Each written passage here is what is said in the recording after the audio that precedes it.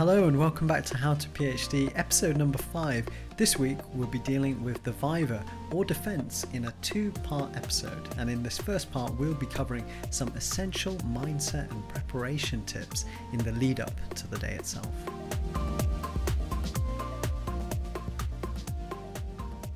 Hello and welcome back to the show. My name is Aaron and I'm joined as ever by my co-host Julia. Welcome back everybody.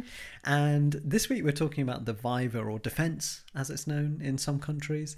And of course we recognize that the process for this can differ from country to country. We did ours here in the UK, but hopefully the tips that we're going to talk about today and in the second part are relevant for the vast majority of Vivas and defenses. Yeah, and we both actually had our Viva during lockdown, so it was remote for both of us.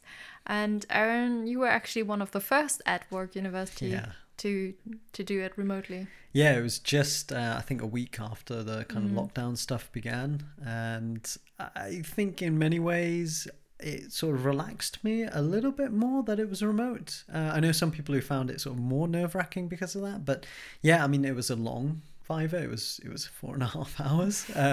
I know yours is a bit different, but in the end it worked out, and it was actually quite an enjoyable process. Yeah, mine was much shorter. I think it was only 2.5 hours. I think it was less, maybe. Yeah, but I still remember being so tired afterwards. I know we had a celebration, indoor lockdown celebration, but I was so tired, even if it was shorter. It is, it is a tiring process. I think maybe because that sort of stress release at the end, and you kind of get to the end of it, and it's just all kind of builds up at the end. So as we sort of alluded to at the start of the show, we decided to do this topic as a 2-part episode. And today we're covering 2 aspects, which is around the mindset, which is actually a really important part of this, is how do you think about this Viva process, which I think is also an important tip for anyone who's kind of earlier in the process to know that actually it's not as scary as you think it might be. And what we'll be covering today is the preparation as well. So what you need to do in the lead up to that big day. And the second part, which we'll release on Thursday, will delve into the actual Viva defense itself and the tips and tricks you need to actually navigate that 2-hour, 3-hour process. Okay. So yeah, let's start. Let's get straight into it with the mindset. So the mindset. So this is, I think, as we said, one of the key aspects of the preparation to the Viva is kind of knowing what it's about and kind of what to expect. And I think the first important point that we want to make is really that to recognize that in your PhD that the hard work is done. Okay, when you get to this point of the Viva, you've written your thesis, and the chances are very high that actually, and you'll never believe us when we say this, but you really have nothing to worry about. And we often think of the bulk of the PhD being this final defense or Viva step, but actually it's really just the very last step. All the work has been done before. You've put that effort in, you've proven yourself just by getting to this point, and it's really just that kind of final icing on the cake. And it as much as we say that, you'll never believe us, but it truly is. Yeah, and I think we're not telling you not to be nervous, because you probably will, and I personally think that's also quite a healthy thing to be nervous about something, because it kind of shows that you care. And from my personal experience, I remember from like when I was a musician before concerts, if I was nervous before, then usually when I then went on stage and had my concert, then it usually was fine, or the adrenaline went down. Whereas I had like moments where I was not nervous before a concert, and then suddenly the adrenaline kicked in during the concert, and that's the worst thing for me, at least, that could happen. So just embrace. You're probably gonna be a bit nervous, but I think again we can link back to our big picture exercise that we talked in episode 3, I think, about. So about like the worst case scenario exercise. Like, so think about like, why are you nervous about this Viva? What are you worried about? And then write these things down again, and then try to mitigate the risks. So for example, it could be that you're just really worried about forgetting the date or not be there on the right time, right? So set alarms and double check the day, and these are small things. Or if you're worried about some specific questions, try to prepare them, and I think we're going to talk about that more a bit later on. But I think these are the kind of things that you can do. What do you think, Aaron? Yeah, It's another tip that you have. Yeah, I think those are really important things. And do check out that episode from our Mental Health Awareness Week special, episode 3, to get a sort of breakdown of that method. And I guess, one of the other tips, and I think something that really helped me come to terms with the nerves and that kind of build up towards the Viva, is really to view this process as the first time in the 3 years or the 4 years that you've been working on the PhD. It's the first time someone's going to tell you exactly what you need to do, right? I mean, that's true. Yeah, supervisors will often make this point that it's your PhD. You know, you can make the decisions. You know, you need to drive it. And often you might ask, oh, should I do this or that? And they might say to you, oh, you know, it's your choice. Like, and there's this endless cycle of revisions as well, that you Exactly. you could read it again and someone would tell you, okay, do that. And then it's an endless cycle. But this is the point where you just let... You know, exactly. You know that you're told what to do. whatever it is, majors or minors or however the ranking system works in your country, you know that it's going to be the first time that someone says, look, do these things and you will pass, which is quite a liberating thought, and might help you sort of deal with that kind of anticipation of the Viva. Yeah, but I think it's true, because I think in some countries, I think in Germany, you get a grade, so you don't even have corrections. So it might differ depending on your country, and we would be interested to hear that as well. If you want to let us know, that would be really interesting. But yeah, I think also what somebody told me was just to view it as an opportunity as well to discuss with your work with someone who has read your whole thesis, which is it's a big thing, because as much as your family, friends, colleagues love you, they might maybe not read your whole thesis if it's like 80,000 words long. So it's the one time you can have a really in-depth conversation, I think, about your thesis, and that's something quite enjoyable. You put so much work in it. So you should embrace that great opportunity. It's unlikely, or maybe nobody will ever read 80,000 words from you ever again. You might end up an author, I don't know, but I think for most of us, that's quite unique. That is absolutely true. So, you know, hopefully with these 4 tips, you can see that, and you can begin to realize that actually the Viva should be seen as this kind of conversation, this really in-depth chance to talk about something that you are the expert in, you know, and to have that kind of confidence that this is just going to be a really in-depth conversation. And when you see it like that, hopefully the day doesn't have this kind of mysticism or kind of legend about it. You can just see it as a really good conversation. So, time to talk about preparation. Let's talk about preparation now.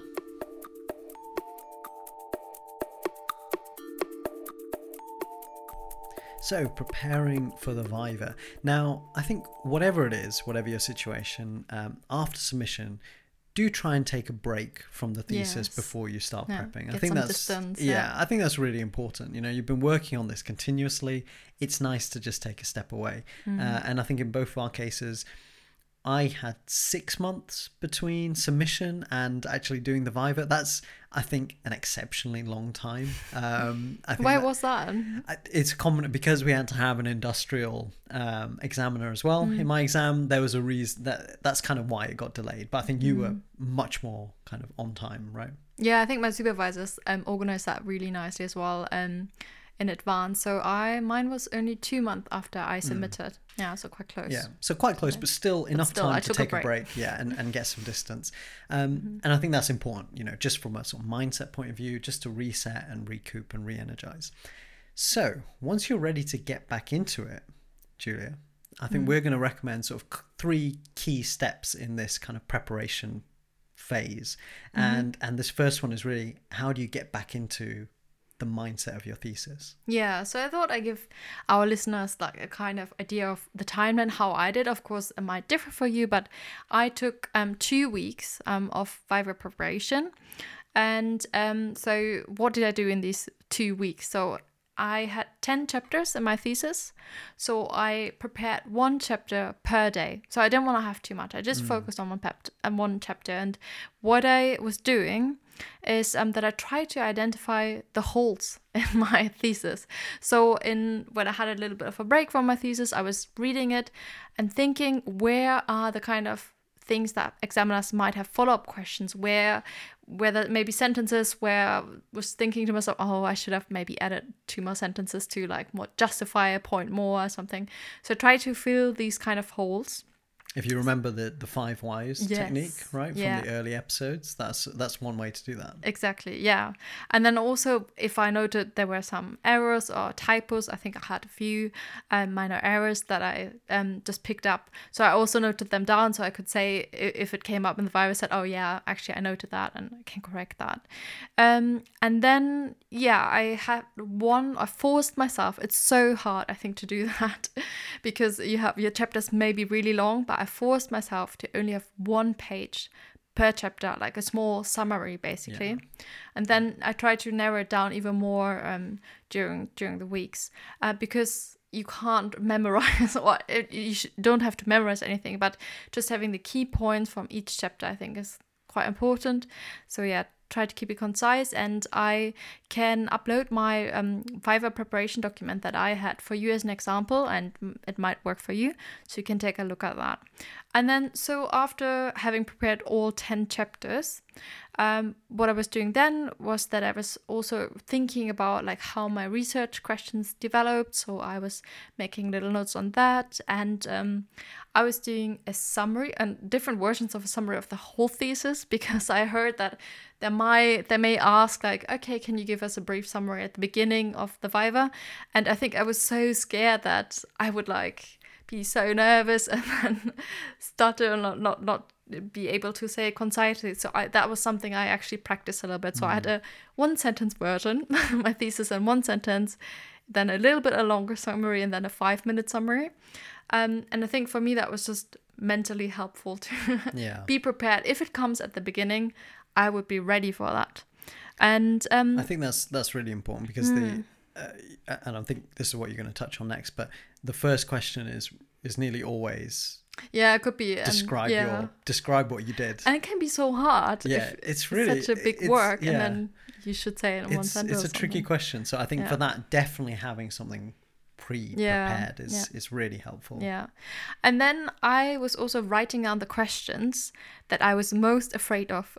Maybe you have the same, that there are some questions you hope they won't ask you, and I think just they might not ask you them, probably not, but just to get it out of the system, write them down and then try how you would answer them if they come up, and let others help you with them. Like say to your supervisor, I'm really worried this question is going to come up. What do I say? Is that a good answer? And for me, it was about this theory bit. I had like a theory is used. I think that's really an important point in this preparation is, and I guess related to that kind of working out the worst case scenario, just list the questions you really hope don't come up, and actually just have a response for them, even if it's not a solution or an answer, even if it's just some wording where you acknowledge that yes, this is a weakness and I would have done it differently next time. True as well. You know, just having that wording and that reflection, and you know, we'll talk more about this in the second part when we talk about actually how do you respond to actually tricky questions, and that'll be in the second part on Thursday. But just going into that process of what is the worst case, and then just knowing that you have an answer for that is a really useful technique and tool to use. Yeah, and I think the very last thing I did is then to look up some standard Viva questions. So my supervisor sent me some questions and some colleagues, and we have created a resource for you as well with Viva questions. If you want to practice them, have a look. But Aaron, I think you had a little bit of a different approach, right? So how did you go about preparing? Well, I mean, different in some ways, but I think because of the fact that my Viva needed I had to present in mine, and had an hour to present at the beginning, and then they did was it really that long? Yeah, it was 1 hour. I think I presented for 40 minutes though, just so it wasn't a full hour.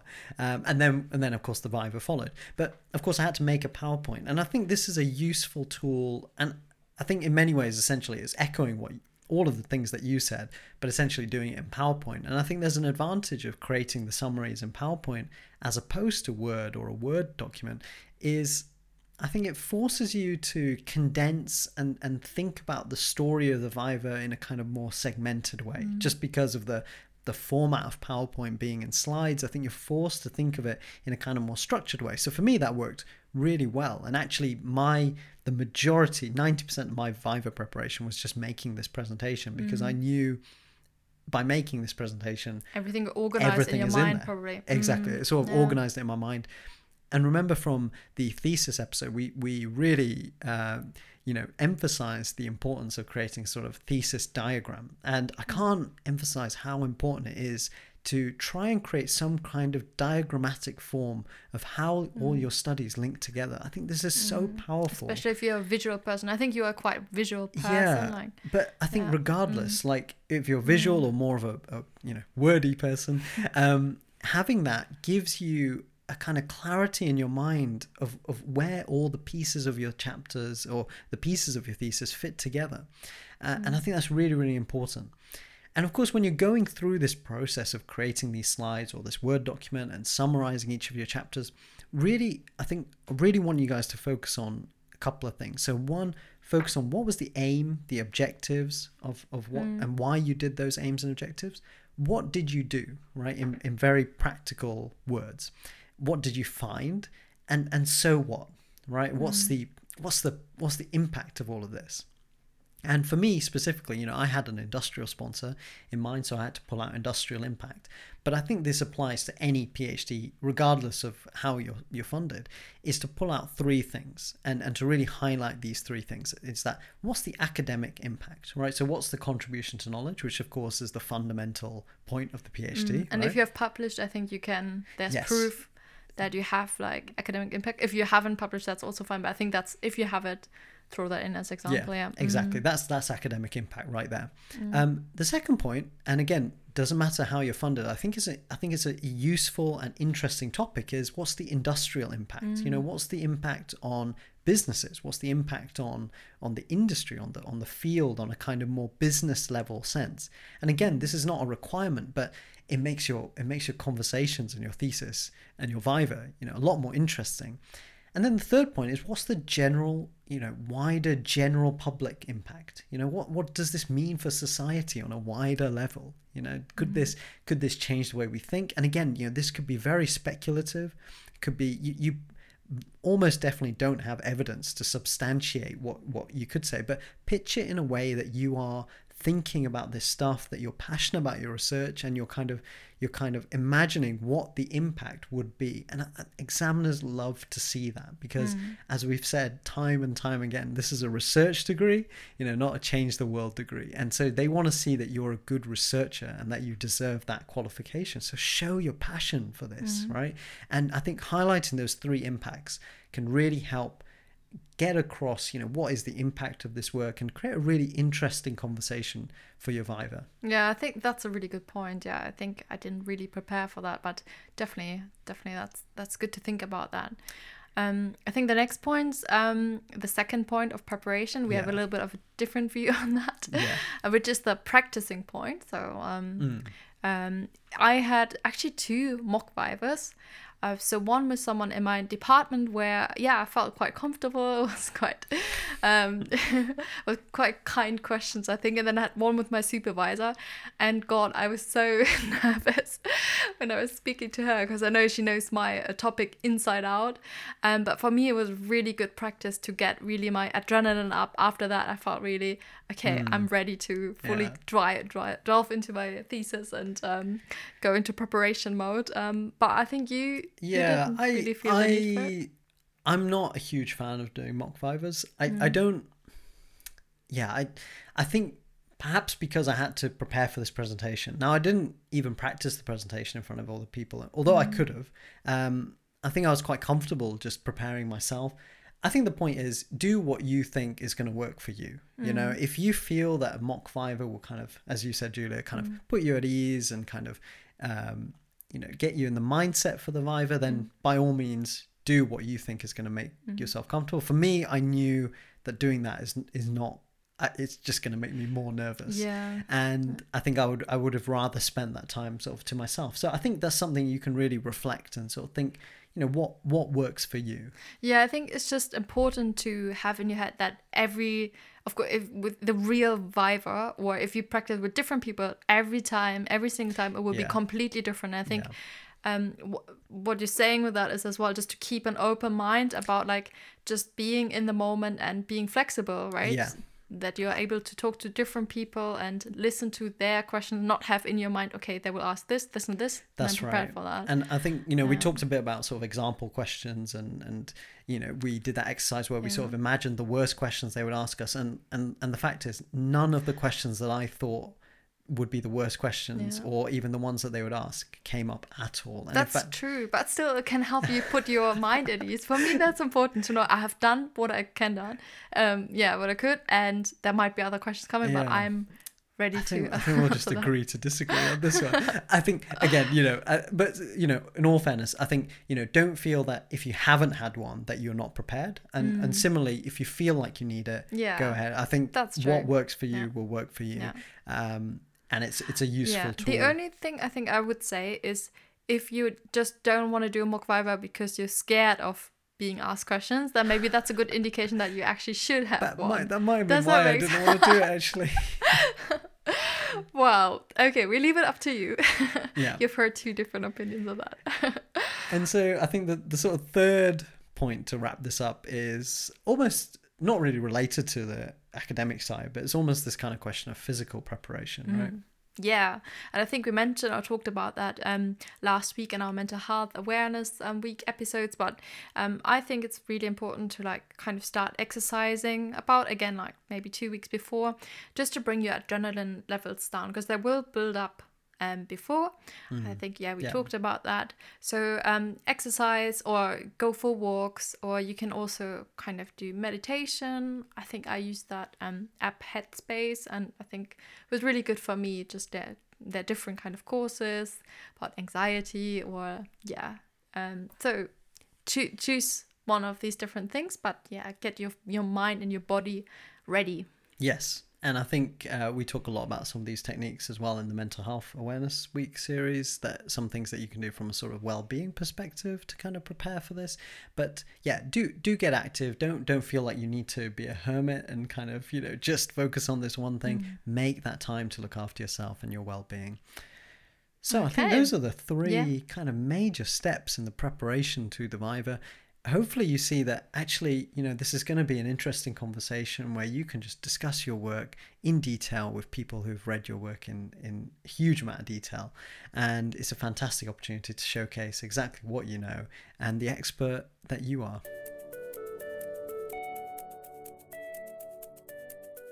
Well, thank you so much for listening to How to PhD. We just want to make a huge shout out to everyone who's emailed us, who's got in touch with us on social media, and of course who's supported us with donations, reviews, retweets and feedback. We are so hugely appreciative and overwhelmed by the feedback, and it's just really fantastic to see the range of people from around the world who have got involved with the show. It's just really great. And of course, if you know of someone who you think could benefit from the show, then please do share this with them. And if you enjoy listening to How to PhD and you'd like to support us, then you can do that by leaving a review on Apple Podcasts or by visiting our website at howtophd.show and leaving a small donation through Buy Me a Coffee. We hugely appreciate all the support that we get. Do get in touch with us. You know, as we mentioned, we've received messages from all over the world. It's fantastic. Please do get in touch. You can email us at contact@howtophd.show and over Twitter and Instagram at our Instagram or our social media handles at howtophd.show. So on Thursday, Julia, we wrap up this Viva series. Exactly. So hopefully you have a bit of a better idea how to prepare for your Viva now. But on Thursday we're going to share techniques to navigate the Viva itself. Yes. So have a good rest of the week, and we'll see you all on Thursday.